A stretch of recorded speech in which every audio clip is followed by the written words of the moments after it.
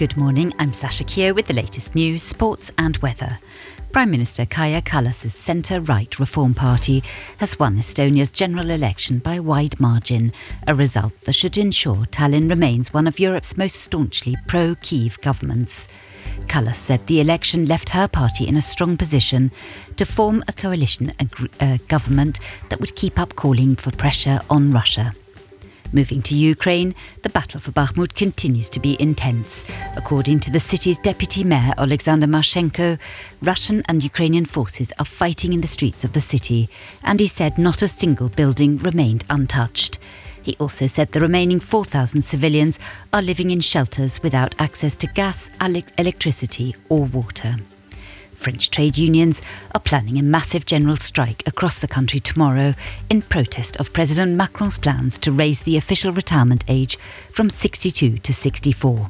More than 260 demonstrations are expected nationwide, with strikes affecting transport, the energy sector and public services. Police expect between 1.1 to 1.4 million people to hit the streets, which would represent the biggest day of protests in decades.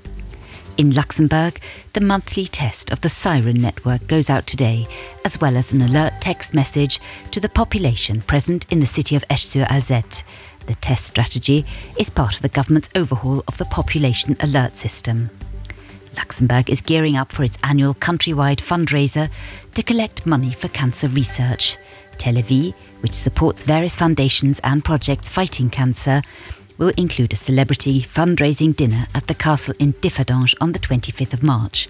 The dinner will be served by local notables, including Minister of Health Paulette Lennart, businesswoman and former Princess Tessie Anthony de Nassau, as well as the actor Mark Limpach. And finally, Toblerone has to remove the Matterhorn mountain peak from its packaging when some of the chocolate's production is moved from Switzerland to Slovakia. The pyramid-shaped bar, which mirrors the Alpine Peak, will undergo a labelling revamp and use a more generic Alpine Summit to replace it. Strict rules have applied about Swissness since 2017. For more on these stories and for the latest news, head to RTL Today.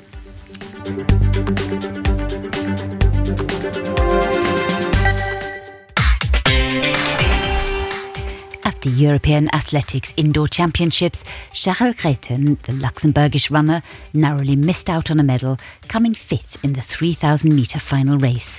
The Norwegian Jakob Ingebrigtsen came first, beating Greten's time of 7 minutes 46 seconds and 65 hundredths. In football, the Manchester United manager Erik ten Hag says he's disappointed and angry after his team were beaten 7-0 by Liverpool. Mo Salah scored twice, making him Liverpool's record Premier League scorer. And Max Verstappen has won the first Formula One Grand Prix race of the new season in Bahrain. The next race is in Saudi Arabia on March the 19th.